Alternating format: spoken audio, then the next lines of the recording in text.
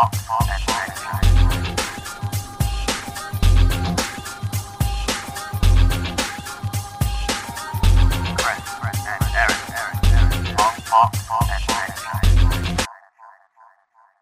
hello, hello. Welcome to this week's Chris and Eric's Long Box Adventure. I am Eric. And I'm Chris. Welcome.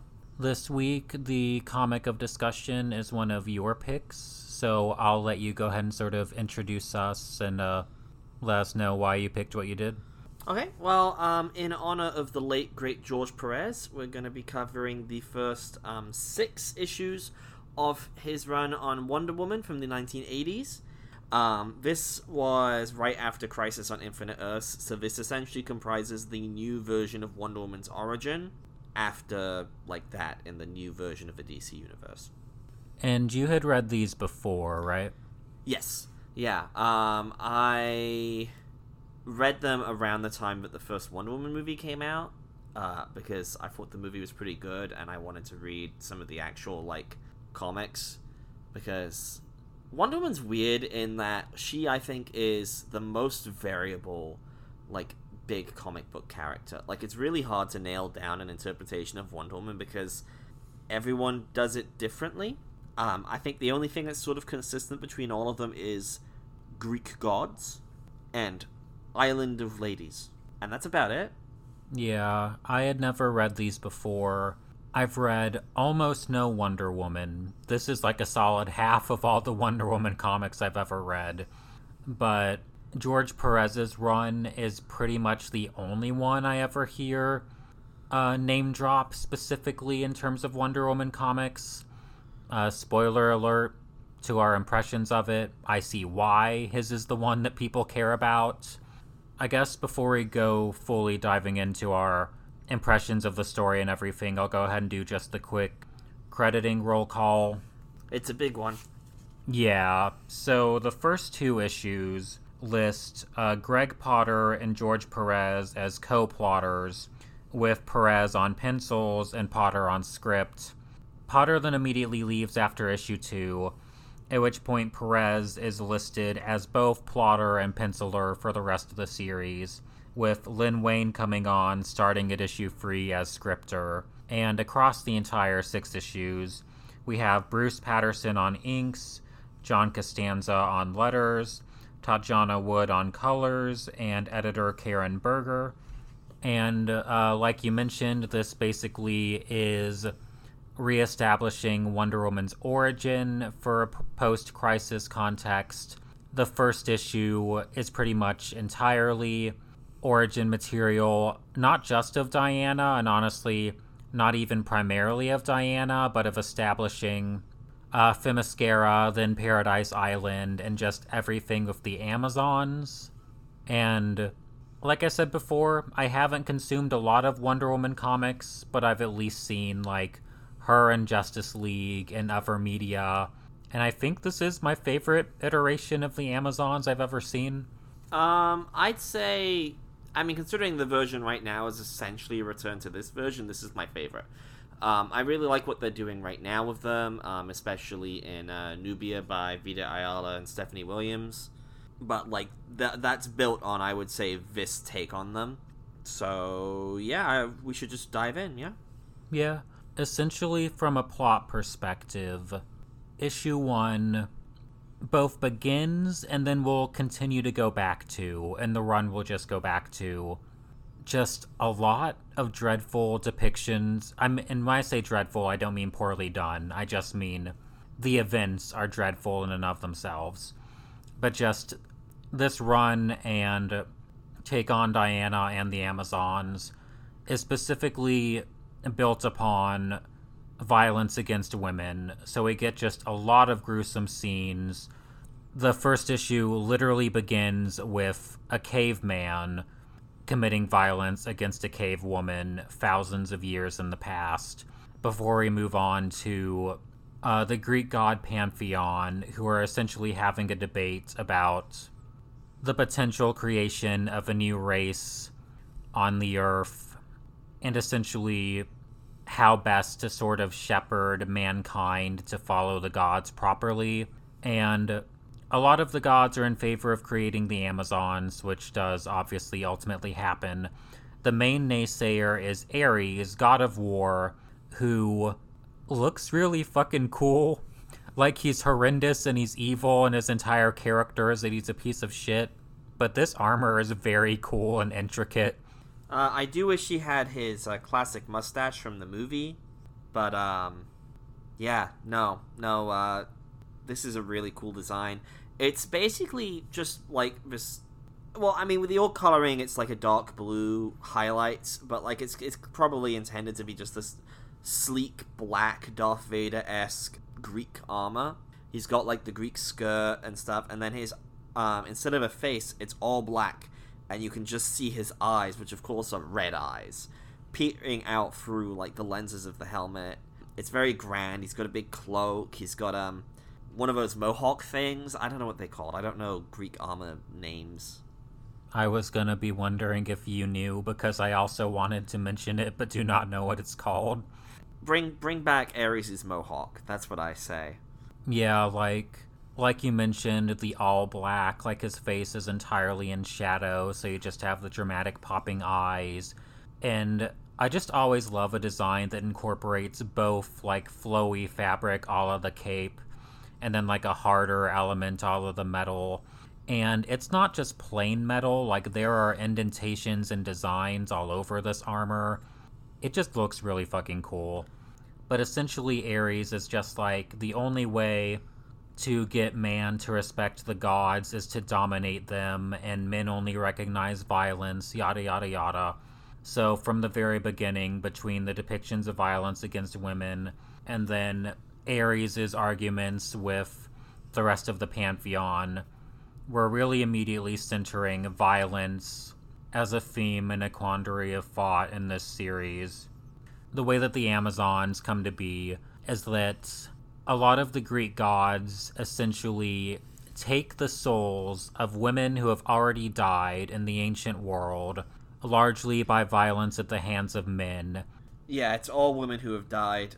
Lives cut short by men's fear and ignorance. So this is all women who have been, like, violently murdered by men, pretty much. Yeah, and essentially they, I don't know whatever technical term would be used on the wiki, but basically they resurrect the souls. A giant cloud forms over Greece, and these raindrops fall into the ocean, from which rise these resurrected women, who will be known as the Amazons. And is it Hippolyta? Hippolyta is, Hippolyta and then Antiope are the two leaders. Yeah, Hippolyta is, of course, Diana's mother. So through this sequence, Pérez is pulling on a lot of, like, very classical Greek imagery in this run.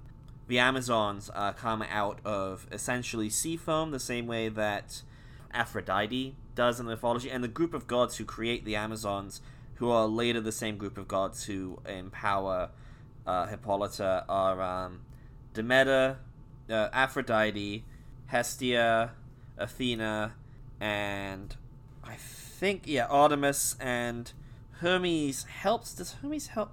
Hermes gets them to the Well of Souls, but then leaves.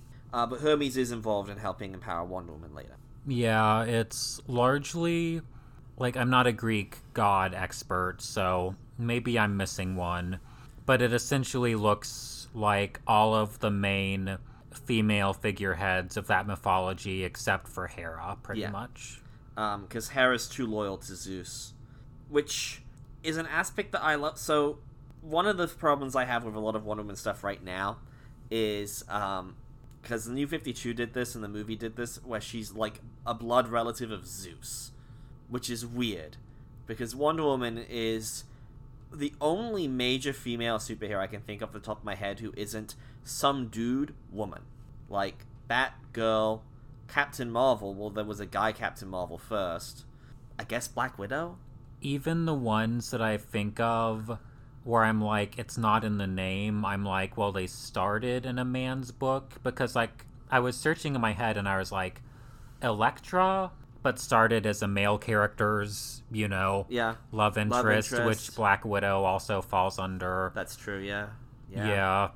The next most high-profile female character I can think of that didn't start out as a male love interest or something is Witchblade, which actually is not a great alternative if you've ever seen a Witchblade cover. Yeah, I certainly outside of the modern age, or maybe the Bronze Age. I'm sure there was some. Manhunter? Manhunter isn't a side book for anyone, is it?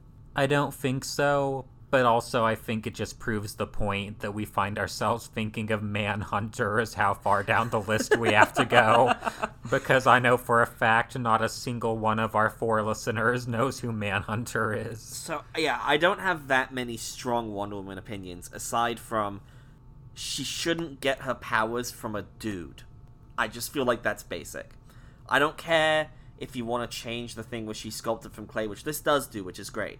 But having her have her powers coming from a patrilineal line instead of matrimonial line, whichever one it is, that's a mistake. Yeah.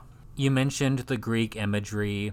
I think you're probably going to recognize a lot more of it than I am, so please feel free to point it out in any issues as we make our way through, because I'm sure I missed references. Although it is clear that Pérez is putting a lot of thought into what he's doing, and that is very cool. After the creation of the Amazons, we meet Heracles, who is yet another horrendous, raging misogynist. Yeah, so this is... Heracles is Hercules. Heracles is what he was known in the Greek. And there is a long period of time in, like, his story where he was driven insane by Hera because she didn't like that he was Zeus's illegitimate son. And this part of the story is set during that period that Pérez has done. If I remember correctly, Hercules... I'm just going to call him Hercules because that's what everyone recognizes the guy as. And the story is the same in either the Greek or the Roman. He shows up later in the Pérez run, and he's, like, sane and regretful of what he does here. But this is pretty fucking extreme. Yeah, it is. Essentially, Heracles is going to be the central figure behind the next big instance of mass violence against women in this book, where essentially the Amazons, who, as we already have established, are reincarnated versions of women who already died in past lives at the hands of men, Heracles and his army are going to essentially come to challenge the Amazons to battle. Hippolyta essentially defeats Heracles but spares his life. She and the Amazons are very of a find a better way, end fighting, don't fight when you don't have to, even though we're warriors sort of perspective, which leads to, like, inviting Heracles and his army in to Themyscira. At which point, this isn't shown on panel, but it is very explicitly referenced to, and it's obvious content-wise what happens, although Pérez does not actually depict it on panel, fortunately. But essentially what happens is that the Amazons are raped and beaten en masse by Heracles' army, and just violated in essentially every way that they possibly could be, before being literally imprisoned. Hippolyta manages to escape, and she rallies the Amazons to, like, break their chains and fight and destroy the army. So at this point, Hippolyta and her sister Antiope are leading the Amazons.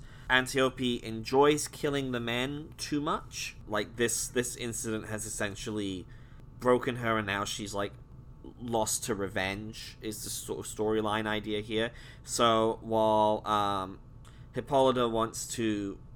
At this point, they don't have Themyscira, but essentially Hippolyta is following the gods still and wants to go where they're sending her, which is what turns out to be Themyscira, whereas Antiope takes the group of Amazons who follow her example, and they go off to show up again later in the run. They're not really relevant for the rest of this story. Yeah, again, we get just the theme of violence and of when is it appropriate, and just there's a lot of tension baked in here on a conceptual level from the very beginning of like what is proper behavior and what is the higher road.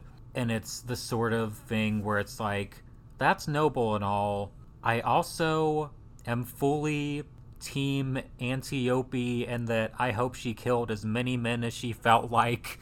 After that, I am sure that she did not get to slay enough of them, because anyone in that army is free game. Yeah, that, just like we said, the events are horrendous. But essentially, the Amazons are split into two groups following, each respectively the one of the sisters. And Hippolyta leads the Amazons who have remained with her across the ocean, because the gods, and specifically Poseidon, have parted the sea to enable them to walk across the ocean to make their way to their new home. They build Paradise Island, essentially. And then it's mentioned that part of the reason they're there is to guard like an evil that is contained under the island. That's not really... Again, that's something that's set up for later. Like, clearly a lot of this run was... Like, this mythology was sat down and really planned out, because all of this is stuff that's clearly designed to come back later. I really appreciate the work that's been put in making sure that, like, everything's there. You've got, like, the second group of Amazons who've gone off in a different direction. You've got the secret beneath the island and all that, all set up now. It was very well planned and very well thought out. Yeah, and both here with Paradise Island and with whenever Pérez is, like, illustrating Mount Olympus, just anytime that Pérez gets to draw architecture, it looks very nice and elaborate and detailed. I love the way he draws Mount Olympus. Every, the gods will all be standing on, like, buildings that are built in different directions. Like, have you seen Labyrinth? No. Okay, there's a scene in Labyrinth where there's a room of, like, staircases, and the staircases all go in different directions, and David Bowie walks, like, while singing, because it's David Bowie, walks on the staircases, and, like, he'll be upside down in the camera, but there'll be characters who are the right side up, because on a different staircase, it's, like, oriented differently. It's like that. Like, it's this really, like, it just immediately sells, because, like, Themyscira looks like a normal Greek place, and then Olympus looks like a Greek place, but, like, trippier, and it really sells, like, the fact that it's gods, and the fantasy world aspects of it. The thing is, like, Pérez plotted this, and Pérez did all of these designs, and Pérez was just like, I'm gonna make so much fucking work for myself. Yeah, like, even panels of just a single character's face head on will look like they took forever to draw, because there will be so many curls in the hair, there will be so many little lines in a headband. This looks like a comic that I would imagine someone spending 6 months drawing each issue of. So here's my question. Was he also doing Teen Titans still at this point? He was, right? I'm not very good at, like, mental timelining DC stuff. I'm not as good at remembering that. Because I know Teen Titans started much earlier in the 80s, but I'm not sure how long he had still stayed on. Yeah. I need to look this up now. I need to look up when Pérez left Teen Titans, because this is 86. I feel like he must have left by then. Otherwise, I don't know how it would be humanly possible to do both at once. Okay, yeah, he had left at this point. That makes sense, yeah. Back to the plot at hand.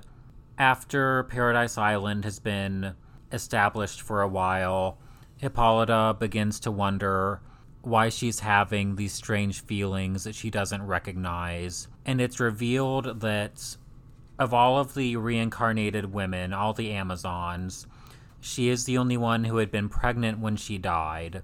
And essentially she's yearning for a child. And Artemis instructs her, go at sunrise to the shore and kneel there. Then from the clay of paradise, form you an image. Your heart shall race with anticipation, but steady yourself and shape the image with care. Then open yourself to fair Artemis, that the midwife of all Olympus may enter you.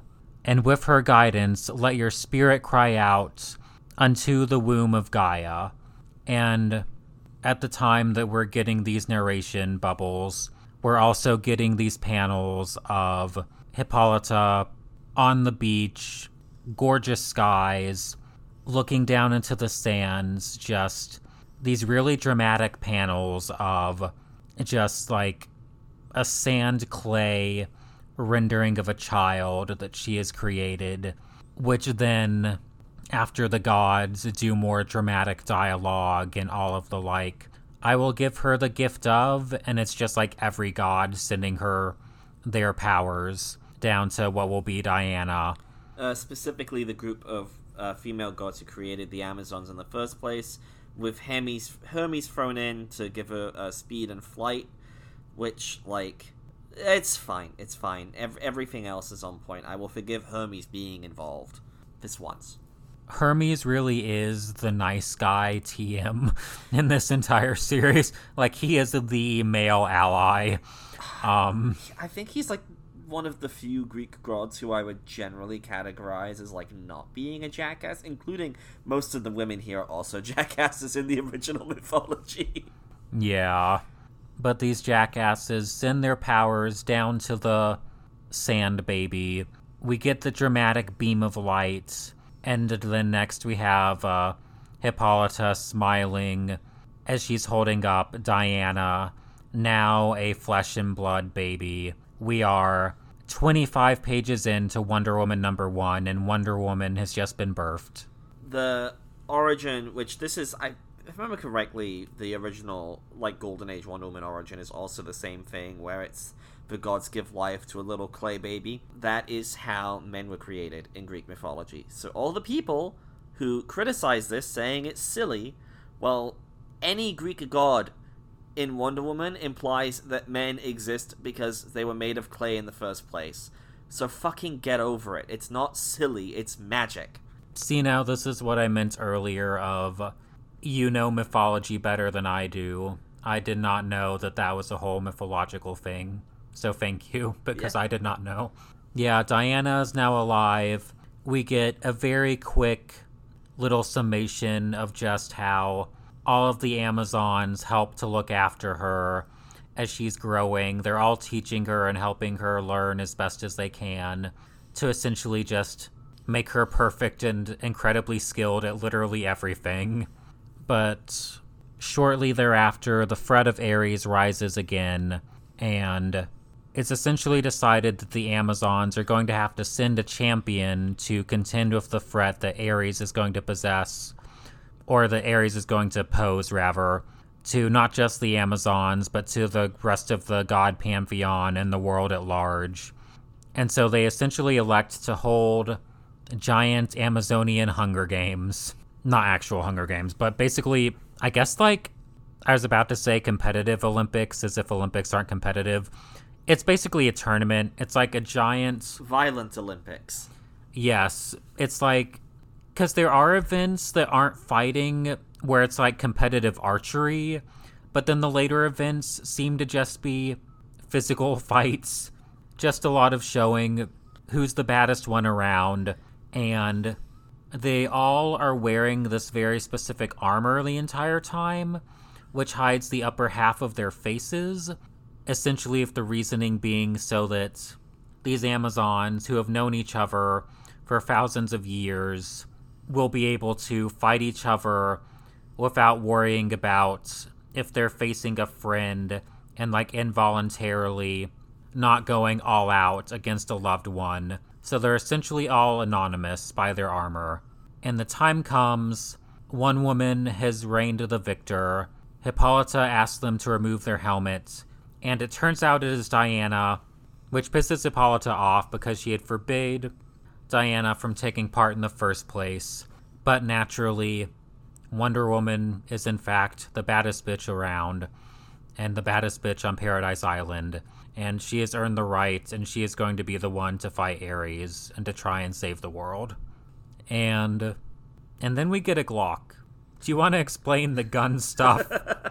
So, Wonder Woman is obviously famous for deflecting bullets with her bracelets, which, by the way, we didn't... all the Amazons in this they wear bracelets to remind themselves of what Hercules did, because they were all chained up after that. So every single Amazon has the bracelets on. But Wonder Woman's gotten some special silver ones. And so it's established that, like, something happened that we didn't see, but presumably not that long ago. And a gun wound up on Paradise Island. And the final test to prove herself a champion is for Diana to deflect some bullets. And the way this is drawn is really great. Because first we have just this amazing panel of, I'm going to butcher this, Menelope? I don't know how to pronounce some of the names of the Amazons, unfortunately. Holding out the Glock towards the camera, just like this really dramatic shot. It's great. And then when Diana's deflecting the bullets, she's clearly just terrified and is like barely making it. Some really good, fun, expressive stuff, which, like, a lot of this so far had been very, like, epic shots or detailed shots or people looking distressed or, like, grand. But, like, this moment here, especially with Diana, there's, like, some nice, good character and expressiveness to the art, too. It's not just, like, how freaking gorgeous and detailed it is. It's just really well done. Yeah. So she gets some special armor, and by special armor we mean the Wonder Woman swimsuit outfit. There you go. And that's the end of the first issue. We are now, recording-wise, a half hour in of an hour-long episode, and we're at the end of the first issue. Yeah, which the rest will be, I think, quicker to sum up. I think this is dense. Yeah, like, the first is really establishing the entire foundation of the world building, not only on a narrative level, but just also all of the thematic concerns that are going to play out. And I really like it. I think the rest of the arc, not that it's bad, because there are still things we'll talk about that I appreciate, but the thing is that I comparatively lose interest across the rest of it. And I think one of the core things of Wonder Woman that doesn't appeal to me is the essential concept of her going to man's world and of the, like, Greek world meeting modernity thing. But the thing is that compared to how cool all the god stuff that's set up here is, I don't give a fuck about the modern world. And so Diana going out to the rest of the Earth, I'm like, I would rather see more cool god shit.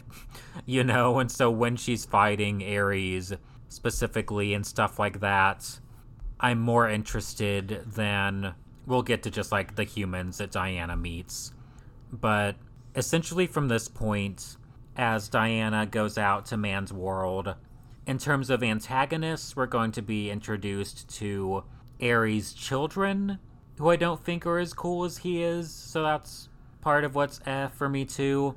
And then in terms of supporting cast for Wonder Woman, I think the chief player here is that we get introduced to, I'm blanking on this man's name. Steve Trevor. Yes, Steve Trevor. Chris Pine in the movie. Yes, we are getting introduced to Star-Lord. And wait, no, that's the wrong one. Well, Chris Pine is just, well, actually, he did voice Spider-Man in Into the Spider-Verse, the one who dies. Is it Kirk? Yes. Yeah, he's okay. Kirk in Star Trek. New Star Trek. Reboot Trek. The Star Trek man. I think there's another new Kirk now in the TV shows, but yeah. Yeah, essentially this character's deal is that he's like this famous, decorated Air Force man, but he's always been at odds with a bunch of higher-ups because of his, I guess, just abnormally high moral code. He generally dislikes killing people who don't need to die. Yeah, he's just not joyous about being a murderous psychopath. He'll kill someone in life or death combat, and in no other situation. Yeah, and, like, doesn't go in specifically for wanting to kill people. What do you think of this character, I suppose?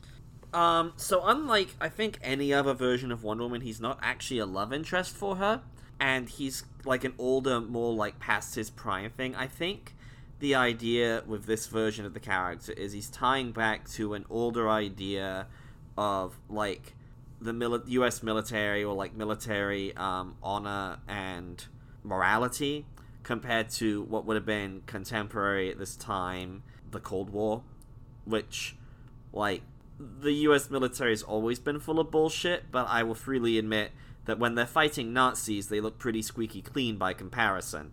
So by this point, this is literal Reagan era America. Yeah, at this point, I could understand wanting to make him much more of an outcast with the U.S. military, which I think was a good choice. I like him fine. I think I like him more than I like any other Steve Trevor, but Steve Trevor's never been a favorite of mine, so. Yeah, I don't dislike him so much as I just kind of don't care. Ed is always better. If you're gonna have a Wonder Woman supporting character, have Etta Candy. Ed is in this. She's his aide in this version.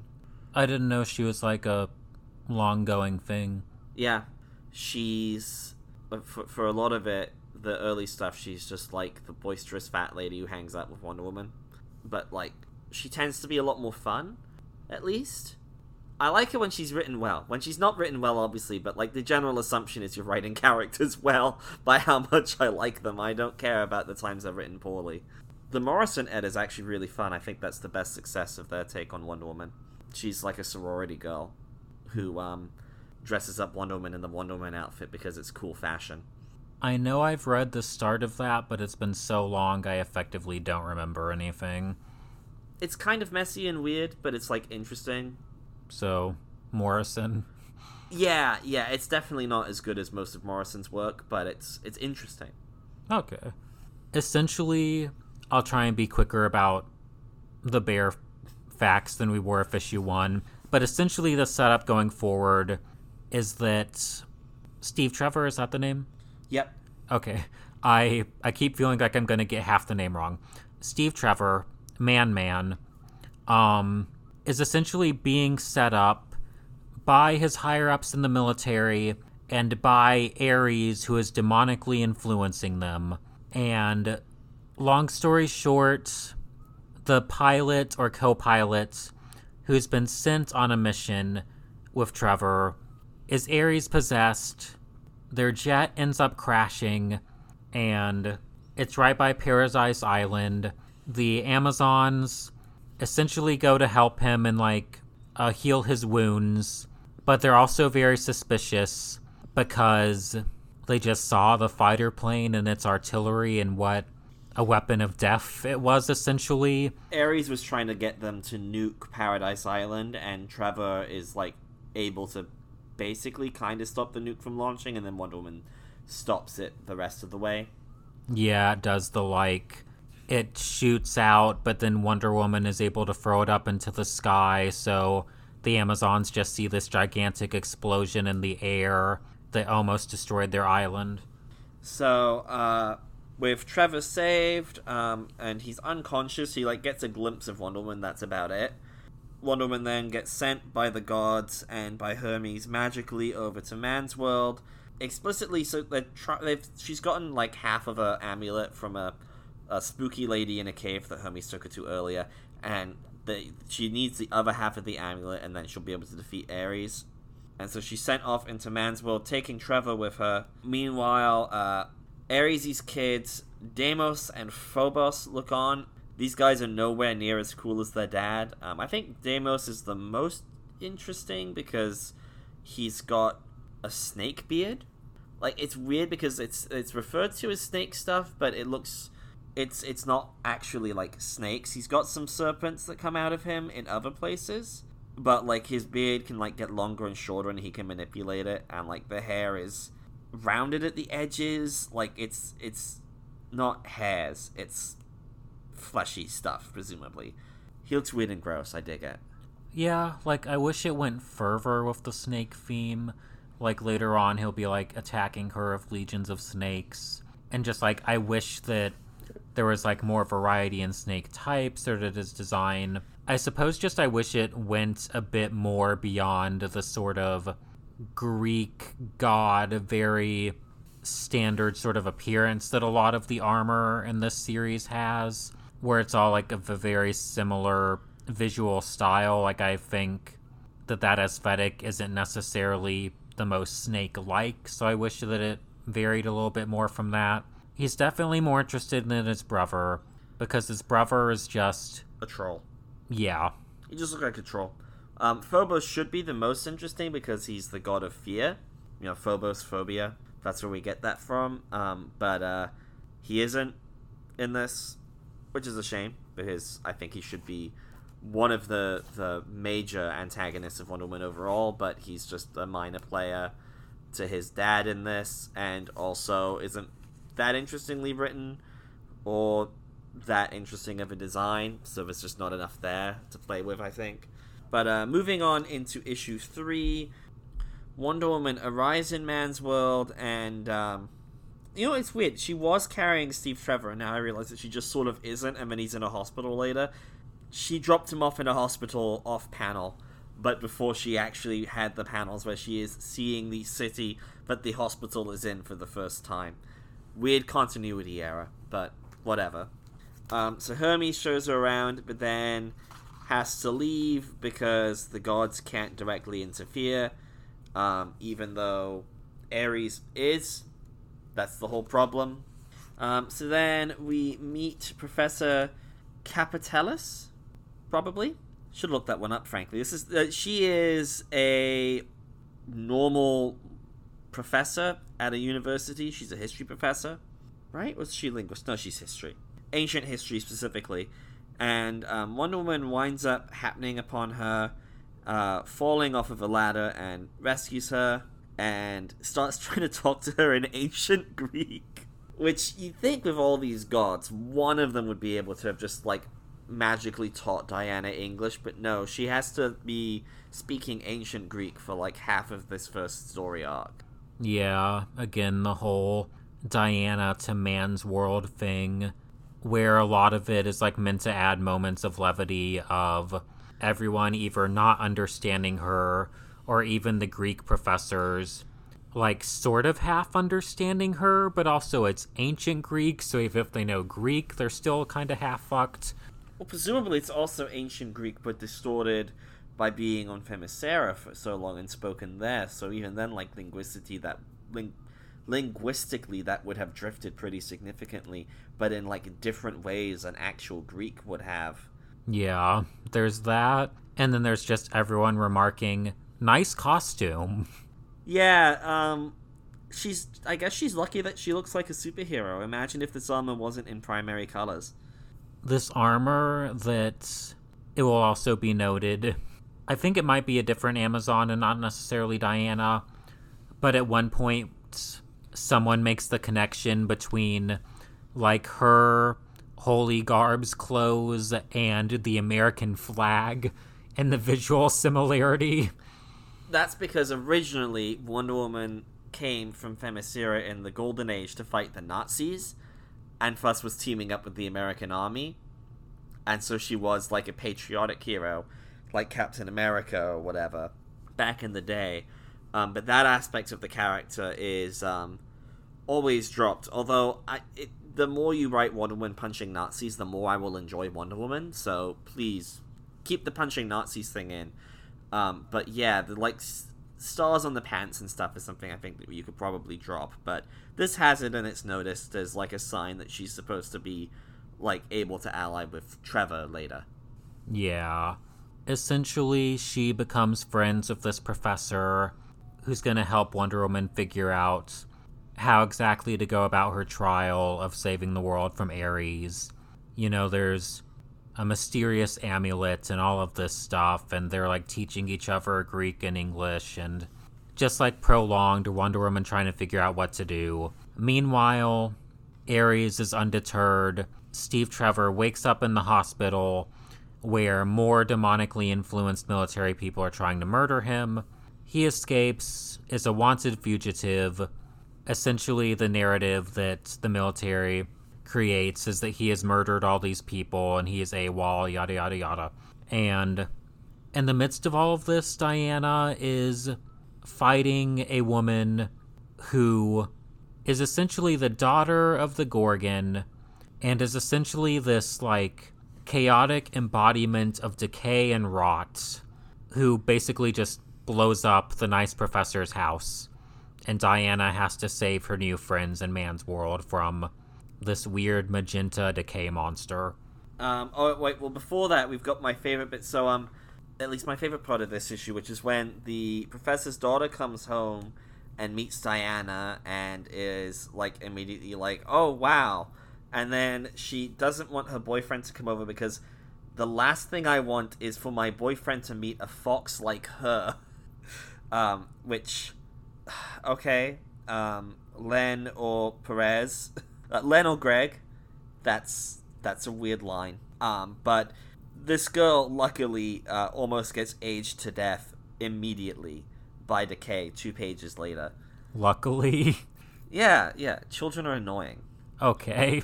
But yeah, just decay is... I think you like decay more than I do.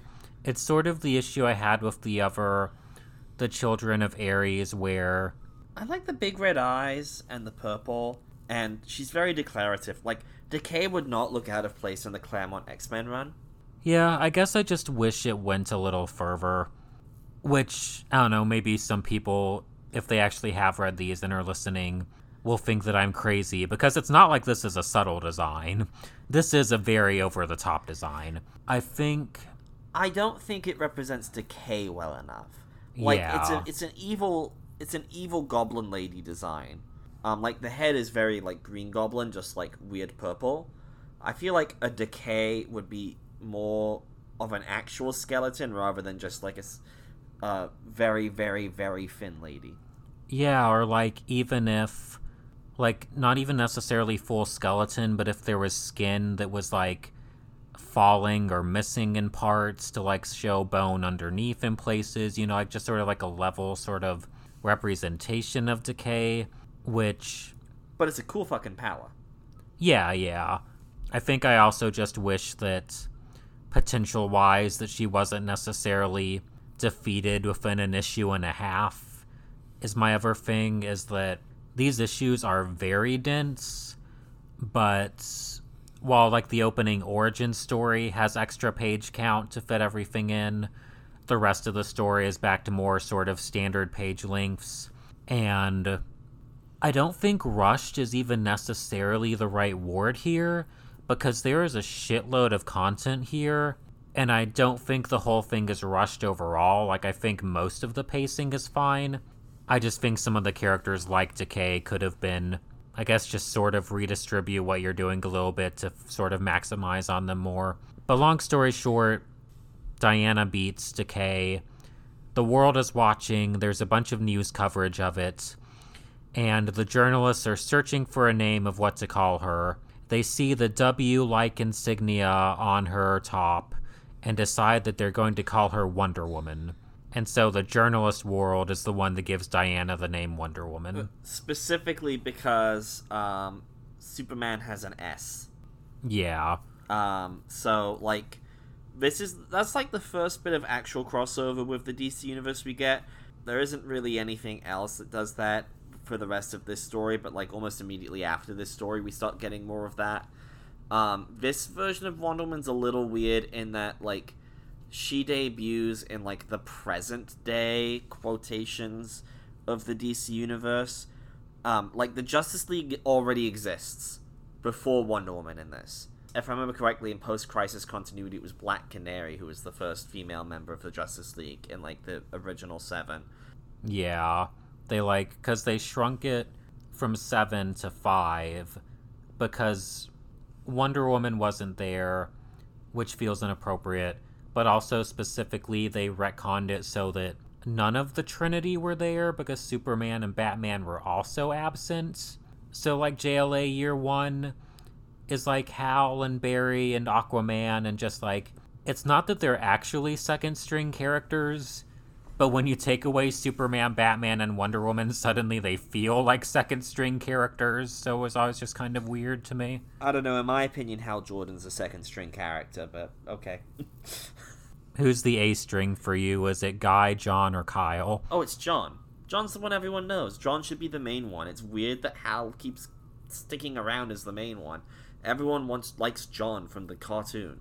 That's nostalgia for you, with the people who grew up reading Hal Jordan coming just in time to bring him back and bring their childhood back of her character's development be damned. Ugh. Same issue with Wally West. I care more about it with Wally because I care more about Wally, but just fanboys fucking up their own medium. But we don't need to have a long rant about lineage heroes. But essentially, after Wonder Woman beats Decay, she meets back up with Trevor. They all sort of form just this larger group with her and her professor friend, Trevor, Etta? Yeah, his aide, Etta Candy, who, for this chunk of the run is just kind of there. She's cool. She picks up a gun later and she shoots and kills someone while they're, like, fighting Ares' dudes.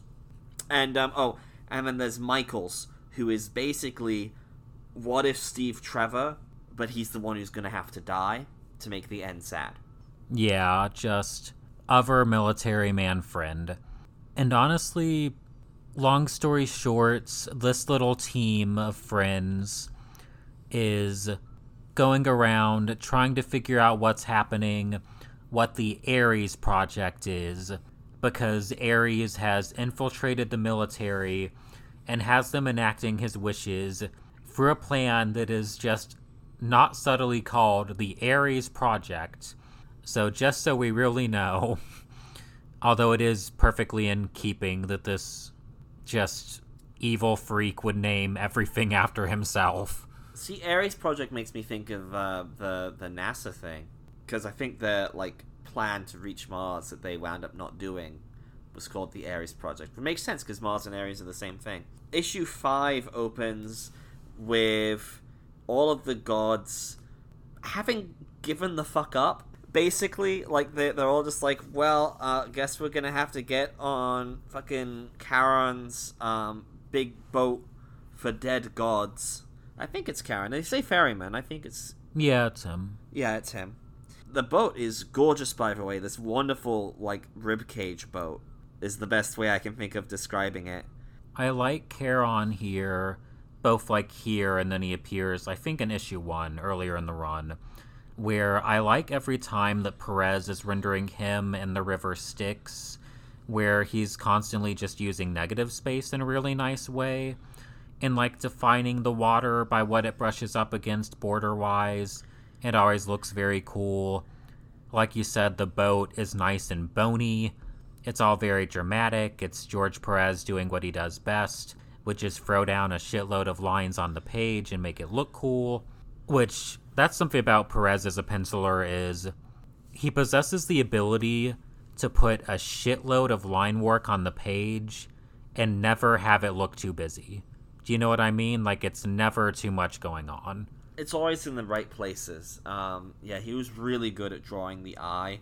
Yeah, I mean, there's not much more to be said other than it looks really fucking cool. Yeah. You mentioned how the gods had just given up, which I think my main question here, I haven't read beyond this, so I don't know if future issues will sort of explain, but I am very much why did Zeus, not just everyone, but why did literally Zeus and everyone just give up? Why have all the gods just said, yeah, we have nothing we can do. It's just gonna be Ares. Well, mostly given up because the goddesses who had given Diana her power in the first place keep stalling and being okay, wait up, we don't want to go on the boat yet, we have to believe in Diana, we just have to keep believing. And it's sort of a tension back and forth of them keeping being can she do it, can she do it? As the reader is can she do it, can she do it? Which obviously she ultimately can. Well, the goddesses and feminist ally Hermes. Yes. Is feminist ally Hermes, is this fag Hermes? Is a question? No, he's into Wonder Woman. Oh, you're right. Yeah. He's got a thing for Wonder Woman, so unfortunately, no. Is it does he have a thing for Wonder Woman? Or is it Bobby Drake going after Polaris? No, he has a thing for Wonder Woman. That's unfortunate. It's deeply unfortunate, especially since, like, okay. Well, so he helped birth her, too. That's it's really unfortunate. It's really weird. Luckily, that's not in this bit, so I don't have to think about it. But it's weird, and I don't like it. So, feminist ally / creep Hermes, while he and the rest of the godly women are hanging out by the boat, essentially what happens is, long story short, Wonder Woman takes information that her professor friend has helped her realize about the patterns in the mysterious amulet, sees how it corresponds to a military strategy map for Project Ares. Somehow all this shit overlaps. Long story short, she leads her band of humans along with her on her trip to try and stop Ares, which basically results in them all going into the pits of Hades and Hell, and all the humans just trying to stay alive while she's trying to beat down the children of the gods. Yeah, like, she realizes this info and then, like, magically uses the amulet on, like, a mirror, because the other half of it is its mirror image, so, like, a magic thing happens, and all of a sudden, they're in weird fucking hellscape with, Deimos and Phobos, and there's a big fight, there's a lot of snakes, there's, some cool snake beard stuff. All of the humans are basically just like, well, fuck, shoot the snakes. Phobos gets in on the action and makes everyone's, like, worst fears, which Edda's worst fear is being buried alive. Steve Trevor hates spiders. The professor is terrified of drowning. And then Michaels, the other soldier guy, the red shirt of the team, hates cats. So they solve this problem by having them trade off who's fighting the giant cat or the giant spider, so they aren't too scared to kick their asses, I guess. And then the two human women both have to be rescued, because being drowned and being buried alive are not fears that you can punch in the face. Did Perez just feel like drawing a cat? I think because so. These are very primal fears, and then cats. Which, like, it's not the fear of cats. That's what it says. There's an ancient fear of cats. Clearly, this is some classical Greek shit that maybe I don't know. I should probably not. Like, maybe it is a mythological thing that we just don't know or something. Like, maybe there's, some loose The Mummy was story. afraid of cats in 1999's The Mummy, starring Arnold Vosloo and Brendan Fraser. Okay. Great movie. Anyway. But yeah, ultimately Diana punches a cat in the face, so to the point that its teeth chip and are falling apart. To be clear, this is a giant demonic cat that's like a fear thing. It's weird. So Phobos can bring out what frightens you most and just makes it real. Like, it's not an illusion. Like, these people are actually drowning, being buried alive, or, like, having to fight a giant cat or giant spider. That is an incredible power, and he is so fucking useless he doesn't manage to win with this. Yeah. Like you said earlier, I think you could do a take on this character that is more impressive. But in this case, he's just here to be a crony and get his ass beat, which is exactly what happens.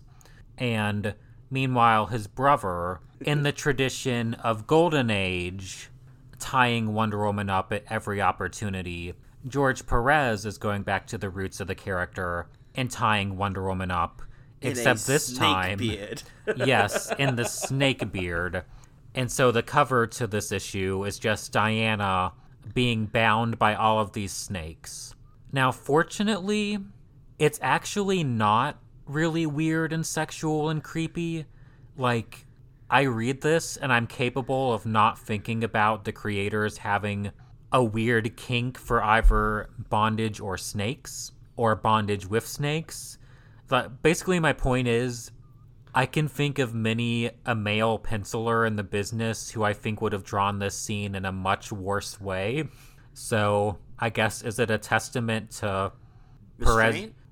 restraint or just good taste that Perez does not make this super fucking weird? Yeah, like, we've made fun of a couple weird moments here, but, like, seriously, for something done even in the mid-'80s, covering this material, it's really impressive. This is...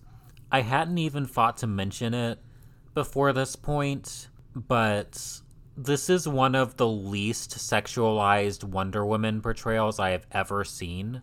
And, and it's not like a matter of her costume being different or something, like, still has a ton of skin out. It's the basic classic costume. It is the iconic visual. But just the way that Perez presents her and angles panels, there's never an awkward side boob. Like, we're never looking up at her ass as she flies in just a certain way. Like, Wonder Woman reads as a character here. Yeah, and visually in, like, fights and stuff, she's portrayed as powerful rather than, like, in a sexual way. Which is good, because that's the whole point. Because, like, in this version, Aphrodite is all about, like, regular love, unlike in the original mythology where Aphrodite is the fucking worst. She is the most changed characterization-wise. There's bits in this where she's, like, crying because her, like, children with her ex-husband Ares, because, yeah, these are her kids, are, like, the villains, and it's just like, wow, no, Aphrodite in the mythology's awful. Yeah. Essentially, the snake bondage is ended by Diana taking off her tiara, throwing it, and it slices through the snakes, and ultimately reaches the head, and she literally beheads this bitch in what is a very nice mythic moment of just not only victory, but victory by beheading. That feels very appropriate for the sort of god violence that we're seeing. And, like, with the snake beard and everything, like, the actual beheading is, like, done in shadow, and it's, like, almost kind of like a very Medusa image of, like, slaying the Gorgon, although not with literal Medusa, but it is just, it's cool. I like it. I'm trying to remember whether Medusa shows up. She must do at some point. It'd be really weird if she didn't, especially considering how, like, focused this is on mythology. Yeah, I mean, I guess for a DC hero, this is really unusual. But, like, unlike Batman, who is insane in a way in which he doesn't want to kill people, and Superman, who, generally speaking, doesn't kill people because he doesn't fucking have to because he's Superman, Wonder Woman is... she doesn't want to kill this guy. He's gotten plenty of chances. There's no other way out of the situation other than, like, getting rid of the snake beard, which means getting rid of the head the snake beards are attached to. So she does it, and, like, so she's decisive about it, but, like, regretful that she has to do it, which I think is a good beat. Yeah, like, earlier on, I was kind of unsure of how the series' like, politics of violence would ultimately be, with just, like, the theme ongoing between, what causes the rift between the Amazons, being if they think it's appropriate to seek revenge or not, which, is its, like, own discussion and everything, and like I said, I sympathize fully with killing Heracles and every single one of his men. But I think it's good that they don't 100% do a turn the other cheek, and there's always a way sort of moment, like... And also just in terms of it being such a mythologically rooted story, it just makes sense that it's grappling with all of this, and that Diana's willing to go there if she has to in a way that, like, Batman and Superman don't.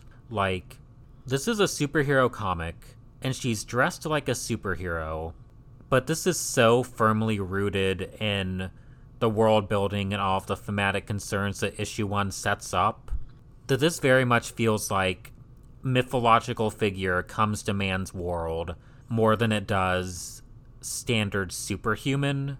And I think that's just sort of different tone, I think, helps this book stands out, is part of why I like it. Yeah, it's, the vast majority of it doesn't contain anything really resembling, like, a traditional superhero thing, aside from person in colorful outfit fights bad guys. But, like, this exact same story, but Diana's wearing a different outfit and doesn't have a second name other than Princess Diana, would just be a fantasy story. It would be, it'd be like Percy Jackson. Essentially, here's Greek gods in the modern world and interacting with it, and here's, this, in this luckily not literally a child of the gods, but essentially a child of the gods, having to fight some of the bad ones. Phobos just, obviously god of fear, chickens out, and runs the fuck away after his brother's been beheaded. Good riddance, frankly. He's embarrassingly bad at his job. So that gets the second half of the amulet because Deimos had it this whole time, and they put it together and they show up at the missile base that's been taken over by Ares's like influenced soldiers. Like, these guys are now just openly worshipping Ares and want to nuke the world, and there's like also a group at a Soviet base doing the same thing right now. Then through, and it's very specific now from this point on that like Ares and like the kind of destruction he represents are very directly associated with nukes. We see some magical energy come out from around a nuke and then sort of form and appear as Ares in full badass cloaked glory. Yeah, and as we said earlier, Ares looks great, utterly detestable, very well written example of just an utterly detestable evil character. Really perfectly embodies like his god aspect of like what he is the god of. You know, just like, oh yes, this is the god of war. I believe this is like a mythological embodiment of the concept of human slaughter. And essentially issue 6 is a lot of punching and fighting in the military bases as Ares is like possessing different soldiers, trying to get the nukes going. Diana and her human super friends are all trying to stop things. Obviously, it's hard because most of them are humans, and ultimately Steve Trevor's friend bites it, and he is the sacrifice, but the day is ultimately saved, and it's largely in part due to the characters convincing Ares that this isn't what he actually wants, because if he succeeds and the world gets nuked, then he will find that he is now a lord with no world to rule over, because if everyone is dead, will he really be happy with no one to recognize him? Well, specifically, this is done. So he like brings Wonder Woman into his realm, which is just this sort of blank black space, with like giant, even larger Ares sort of screaming and firing bolts of fire, whatever. And Wonder Woman wraps him up in her lasso, which, you know, it's the lasso of truth, right? And it shows him like what happens when he gets his followers to nuke the world. All the other gods die, ultimate destruction, and then he's just sitting around on a dead planet, and then just slowly crumbles into dust himself, and no one even remembers him. Because back to just like the concept of gods existing by way of human belief in them, which Zeus like mentioned at the very beginning in issue 1, where like all the gods were debating creating the Amazons, and Zeus was like very haughtily just like, mankind will never forget us. Which then, of course, then we see what happens when they do. And just the depiction of Ares falling apart is very nice. And essentially leads Ares to being like, a balance must be restored. And he has the line, there is a difference between destruction and oblivion. And basically he promises that if mankind and Diana don't keep things right, Ares will be forced to come back into the world and deal with things himself, but that in the meantime he's going to be more of just an observer and less actively attacking man with his own fingers from this point. Which, why'd I say his own fingers? But because he's pointing a lot. He has the Darth Vader physicality where he just sort of stands grandly and then occasionally will just like point at you or something. Yeah, but essentially ends with that. There's just a lot of nice art here of just like the crackle in the hell dimension and everything just always looks very nice. And the colors of the hellish reds against the blues of the armor. It's all just composed to all look like a very nice finished project. And before we wrap up today, I also want to visually mention when Pérez is drawing like the possessed men, like the military men, these are some zombie bitches that are like melting and falling apart and on fire.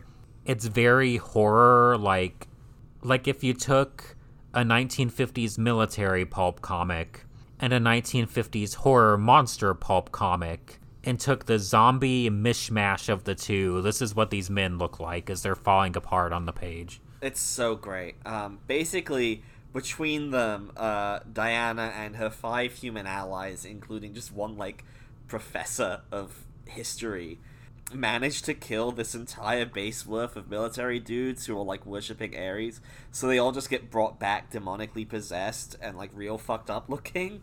So then the end of the issue, Wonder Woman has, like, come back from Ares' realm, having, made him feel sad stuff and cry. And the end of the world has been averted because Ares has demonically possessed them and also, like, destroyed his followers in Russia as well, so the Russians don't launch any nukes. And Diana comes back sort of unconscious, and Steve carries her out, and that's the end of the issue. The 7th issue, I guess, is technically part of this story, but it's mostly just Diana gets healed by the gods. Like you read it, she gets healed by Poseidon.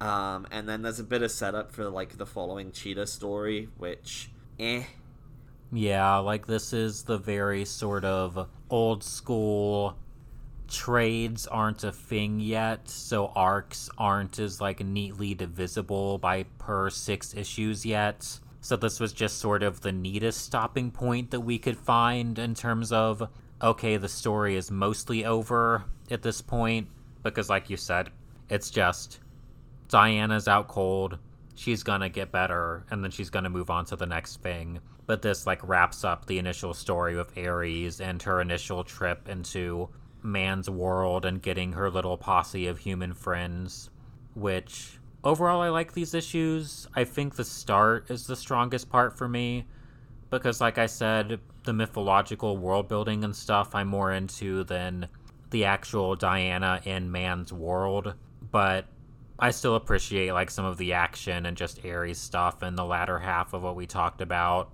And, like, when I say I was less into, this is still better than the average comic. It is George Pérez. I'm just grading on a scale of George Pérez, which is a high standard.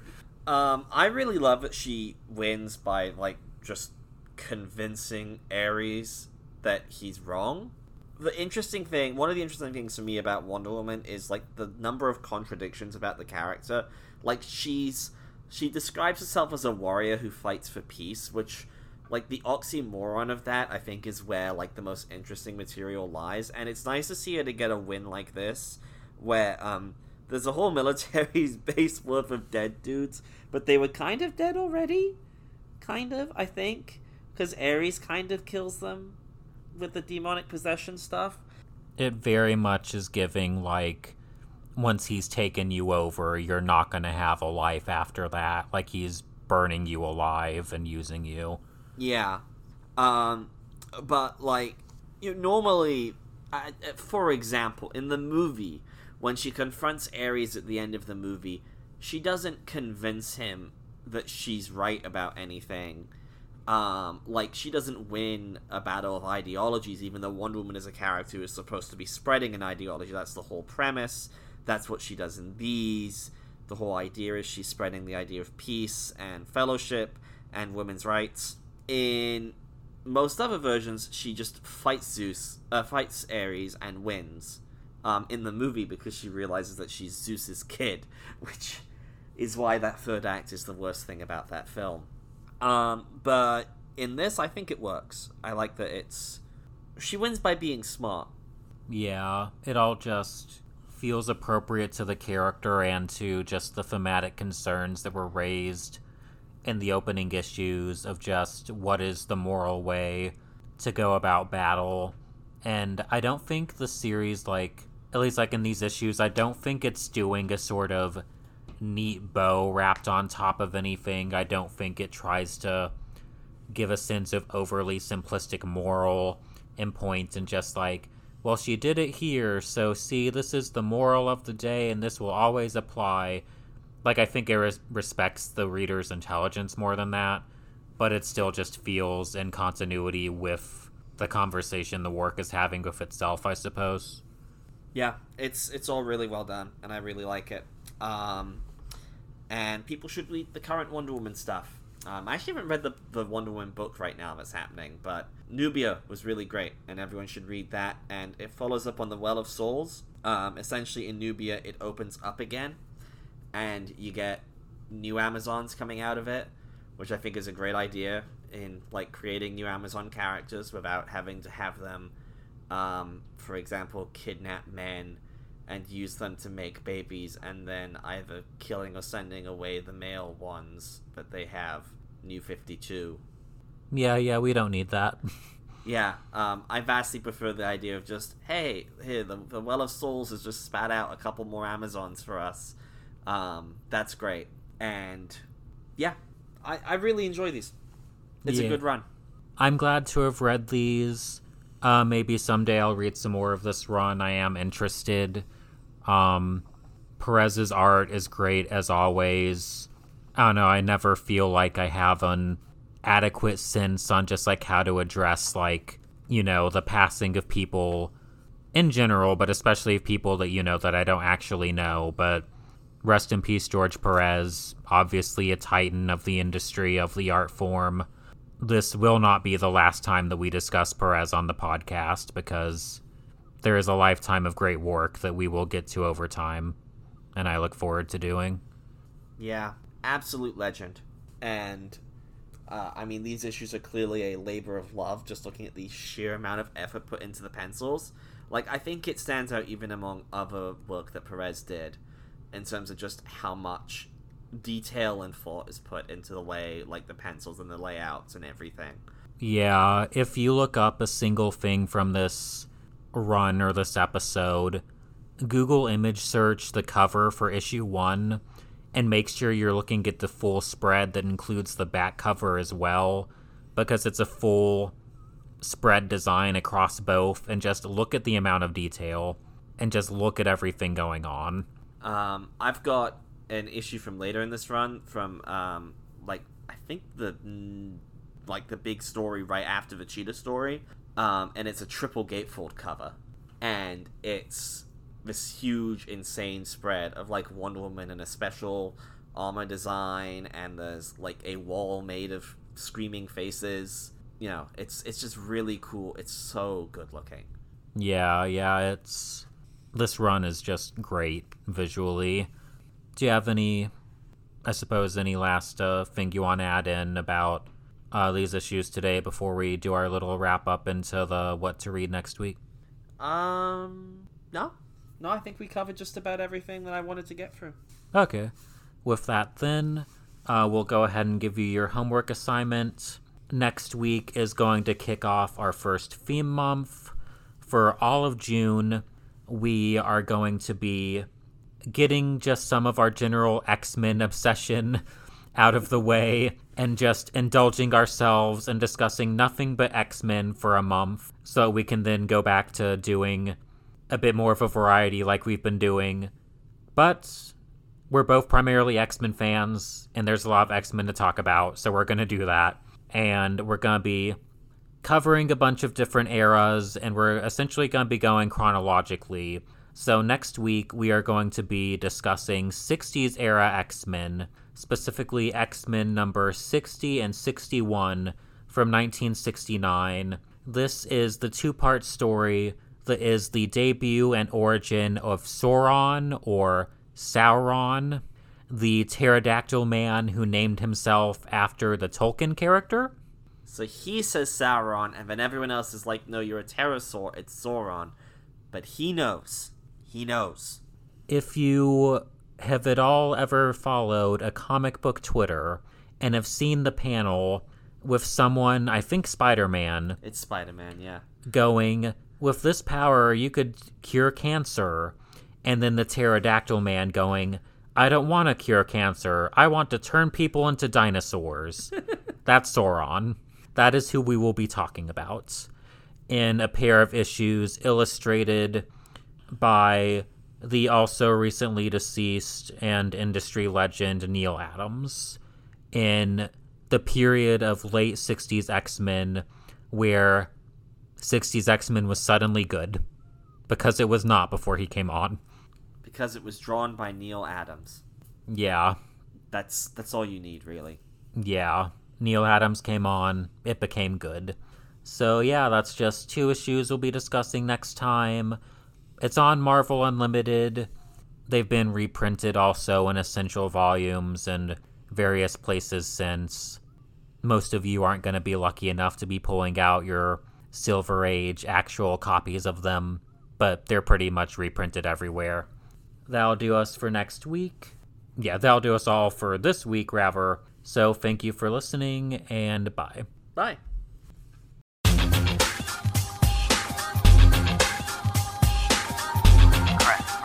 Aaron, Paul, and